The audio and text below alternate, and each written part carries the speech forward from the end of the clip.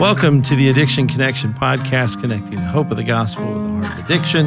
I'm your host, Mark Shaw, joined by Shirley Crowder. Hi, Shirley. Hi, Mark. I hope you're doing well today. I am, surprisingly so.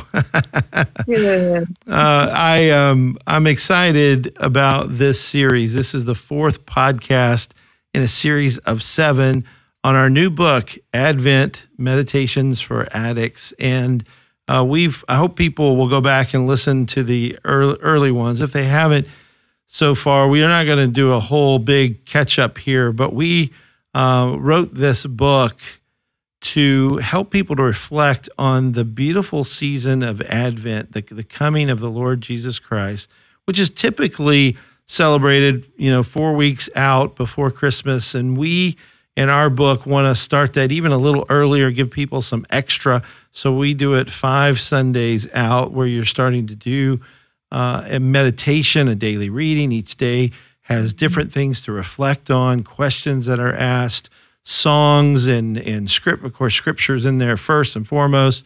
But I really love how this book is laid out and helping us to just reflect every day really on 2 things: our own sinfulness, which isn't happy, but the forgiveness that we can have in Jesus Christ. That's why we treat addictions as a sin issue of the heart, because then the gospel makes sense. If we call it a disease, then really we need physical healing and biological help and medical help and treatment and all those words that the world is trying to push people to think about addiction in that direction. We're saying, no. It's a heart issue. It's a sin issue. Jesus forgives you of that, and all of us of all sin when we confess, repent, place our faith and trust in Him. We are forgiven, and that's the beauty of the Advent season. And so this chapter on today, Monday, December 20th, is entitled "The Joy of the Lord," and it's Shirley's favorite chapter. And I'm gonna just take a guess here. We haven't talked about this. I'm going to try. I could follow on my face, and it would be, probably the 10th time today that I do something like that. But I'm going to take a guess here, Shirley. I think the joy of the Lord, it's funny, as we were writing this chapter and working on this, the person I thought about was your mama, Miss Jeannie. And that's why I think you like this chapter, because your mom was the manifestation of the joy of the Lord. Every time I met her, she was so much fun, just a very upbeat, pleasant person, funny. And everything about her was focused on pleasing the Lord. And she was in just about every sentence, every word of her conversation. As I read the Bible, I see Jesus everywhere in the Bible. And as I talk to your mom, when she was living, I know she's gone on to be with the Lord now. She's where we want to be. But she was that way on earth, that when you talked to her, you knew she was all about Jesus. Yes. And whenever I teach, even before she died, and now, of course, and I'm teaching or speaking about joy, the joy of the Lord, my mother is the quintessential example of that in my life. Was she perfect? No. Did she sin? Oh, yeah.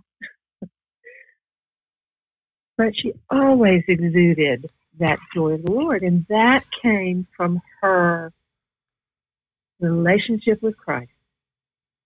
So she began learning about Jesus when she was a child, and she memorized scripture. For those who don't know, my mom and dad served as missionaries in Nigeria, West Africa, where I was born, for many years. And everywhere Mom went, she told people about Jesus. The reason she could be joyful was because of her steadfast, unwavering, unshakable, all those terms we could think of, absolute trust in God, who was her Savior. And so even in the midst of very hard times, my brother, one of my oldest brothers, died, killed in a train accident when he was 34, along with one of his sons who was 6. Through physical illness and hurt, she had a wood stove explode and burn, 3rd and 4th degree burns on her body when we were in Nigeria. With Dad not even there, he was up in the northern part doing some ministry. She was in constant pain the last several years of her life with back issues and problems. My brother Tim, who's just older than I, died very suddenly of a heart attack. Through all of those things, she still radiated the joy of the Lord. She was someone that if she was only, 5'2", by the time she was 86, when she went to be with Jesus, she was probably about 5, maybe 5'1". Little short lady, gray-haired lady. But if she walked into a room, every eye was drawn to her. She radiated the joy of the Lord. And that's what we're talking about. So in the midst of her son's dying, her grandson dying, she could be joyful. Not happy. There's a difference. But she could be joyful because her hope and her trust was not in the things of this world. They were in Jesus Christ, the only place that our hope, which we talked about 2 weeks ago, can be placed. And that's what we're talking about here, the joy of the Lord. And one of the things that we're looking at, day 2, and every chapter talks about the different candles of Advent. And this week's candle is the 3rd candle, and it represents joy. And as we light the joy candle, we're joyfully anticipating, for us, the second coming of Christ. We're celebrating that Christ came the first time, born as a baby.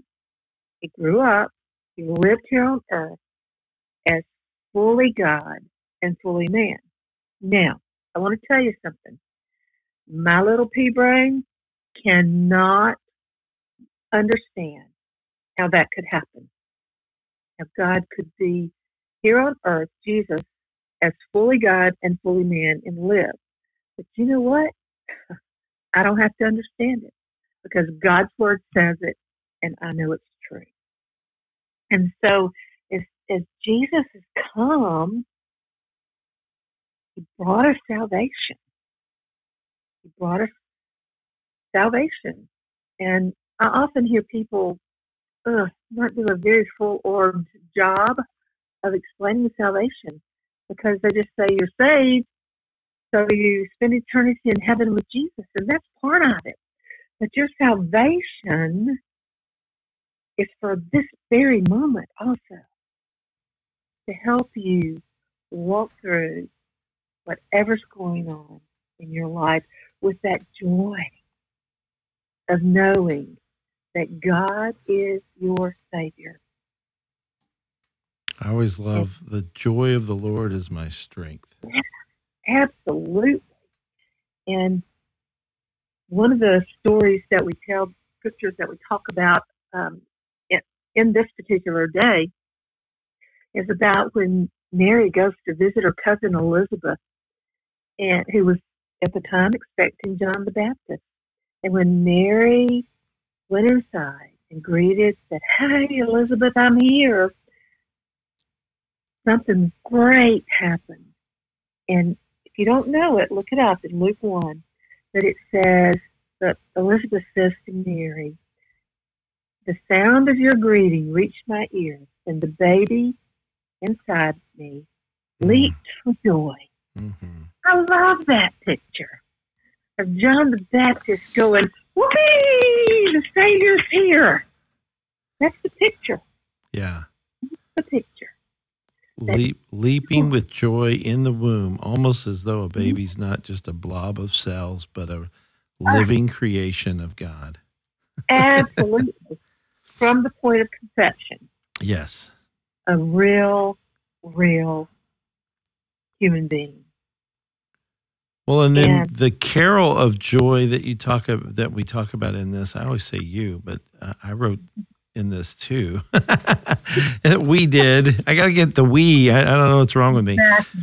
But it's the joy to the world, which is a song we all love. I mean, just about everybody loves. I even hear unbelievers sing this song, and it just makes me smile because they don't even know what they're singing about. But the Right, joy to the world carol is so good. right. Um, and Isaac Watts, who wrote a gazillion hymns. That's a good number, isn't it? So you don't know Gazillion. exactly. And he wrote that, and he wrote it in the 1600s. But he did not write it, interestingly enough, just to be a Christmas hymn, Christmas carol. Because if you think about it, we should be joyful any time of the year that he's come. We should always be making room in our hearts. Part of the first stanza says, "Let every heart prepare him room." We should always, always be singing praises to God. Verse 3 talks about not letting sin and sorrow grow in our hearts. The thorns infest the ground. Don't let those seeds of bitterness grow. Don't let that sin go unconfessed. He talks about he's ruling the world with truth and grace and proving the glories of his righteousness and the wonders of his love. Oh my goodness. And then as we're interacting with the truths that we see in the different parts, the different days, one of the things that we say is, ask is, do you experience times during the Advent and Christmas season when you are not joyful? Well, if we're honest with ourselves, our answer would be yes, we do. And so what we tell you to do is to write out a few reminders that will help you renew your joy the next time you're struggling. So Romans 12:2 tells us that we're to be transformed by the continual renewing of our mind through God's word. And so we memorize scripture so we can say it back to ourselves. We sing to ourselves.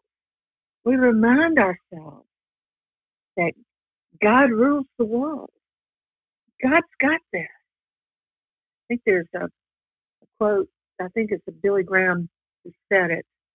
A lot of different people have, I'm sure, but he's talking about scripture and he says, I've read the last chapter and I know how it ends. That's a reason for joy because God is in control in the past, in our present, and in our future. I love that. Then as we were talking about joy, as Christ followers, we're joyful because Christ paid the price for our sin. He took the punishment we deserve, and so we are not separated from God. His forgiveness doesn't wane. It's not like today he forgives us and tomorrow he doesn't. But when he forgives us for eternity. That's a reason to be joyful. Joy is part of the fruit of the Spirit. Now, it's fruit, one fruit, not fruits, one fruit.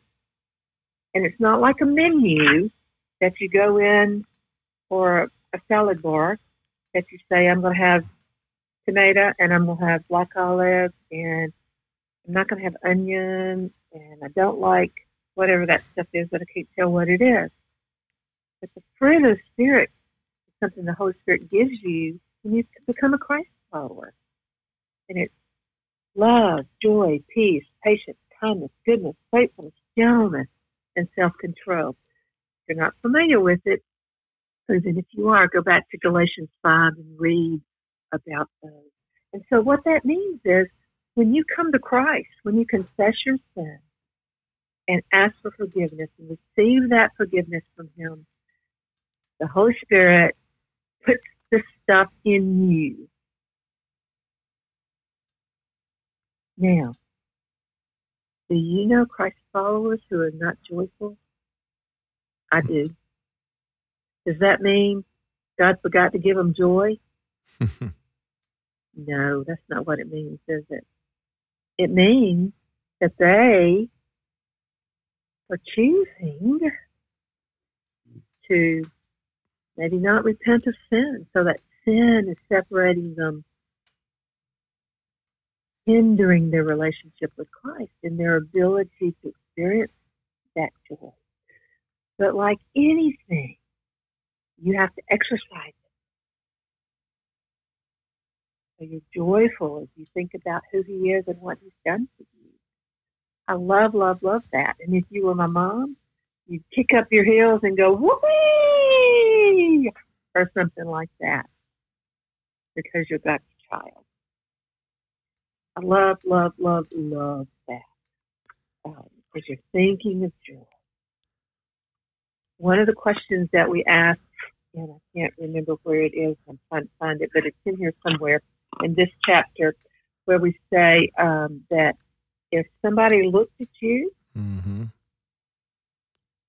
would they observe the joy of the Lord in you? It's day 4. Yep. Okay.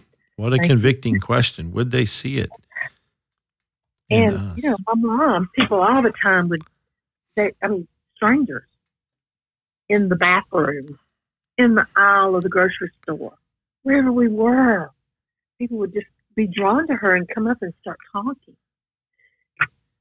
And they would say, how can you be so joyful when she was so sick? Not even able to walk sometimes. She'd be in the little buggy running over people in the grocery store. And someone would stop to talk to her, and they would ask about her back, and they'd say, but how can you be so joyful? And she'd go, how can I not be? Because of what Christ did for me. And then she'd go, do you know Jesus? And guess what? If they didn't answer the way that she could tell they really knew him, she'd share the gospel with them, wouldn't she? And so they would say, how can you be joyful? And she would tell them, could you do that? If someone came up to you and said, you are so joyful. I just see that joy. How can you be so joyful? Would you know what to say to them?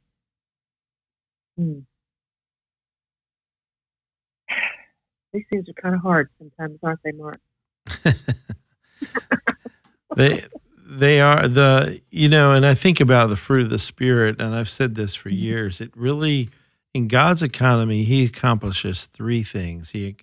When you experience joy of the one of the fruit of the Spirit, you experience it. It blesses you, of course, but then it works through you to be a blessing to other people. And you think about your mom's joy of the Lord, how it still blesses you and I and those who knew her still to this day. Like only God can do that in his economy. And then the joy of the Lord accomplishes a 3rd purpose, which is glorifying him and pointing people to that. And so these questions that say, how would someone who observed the joy of the Lord in you, would that be evident? Would they see it? Would that be something that would bring glory to God, would be a blessing to others and help you? And if you don't have that joy, you got to start asking questions.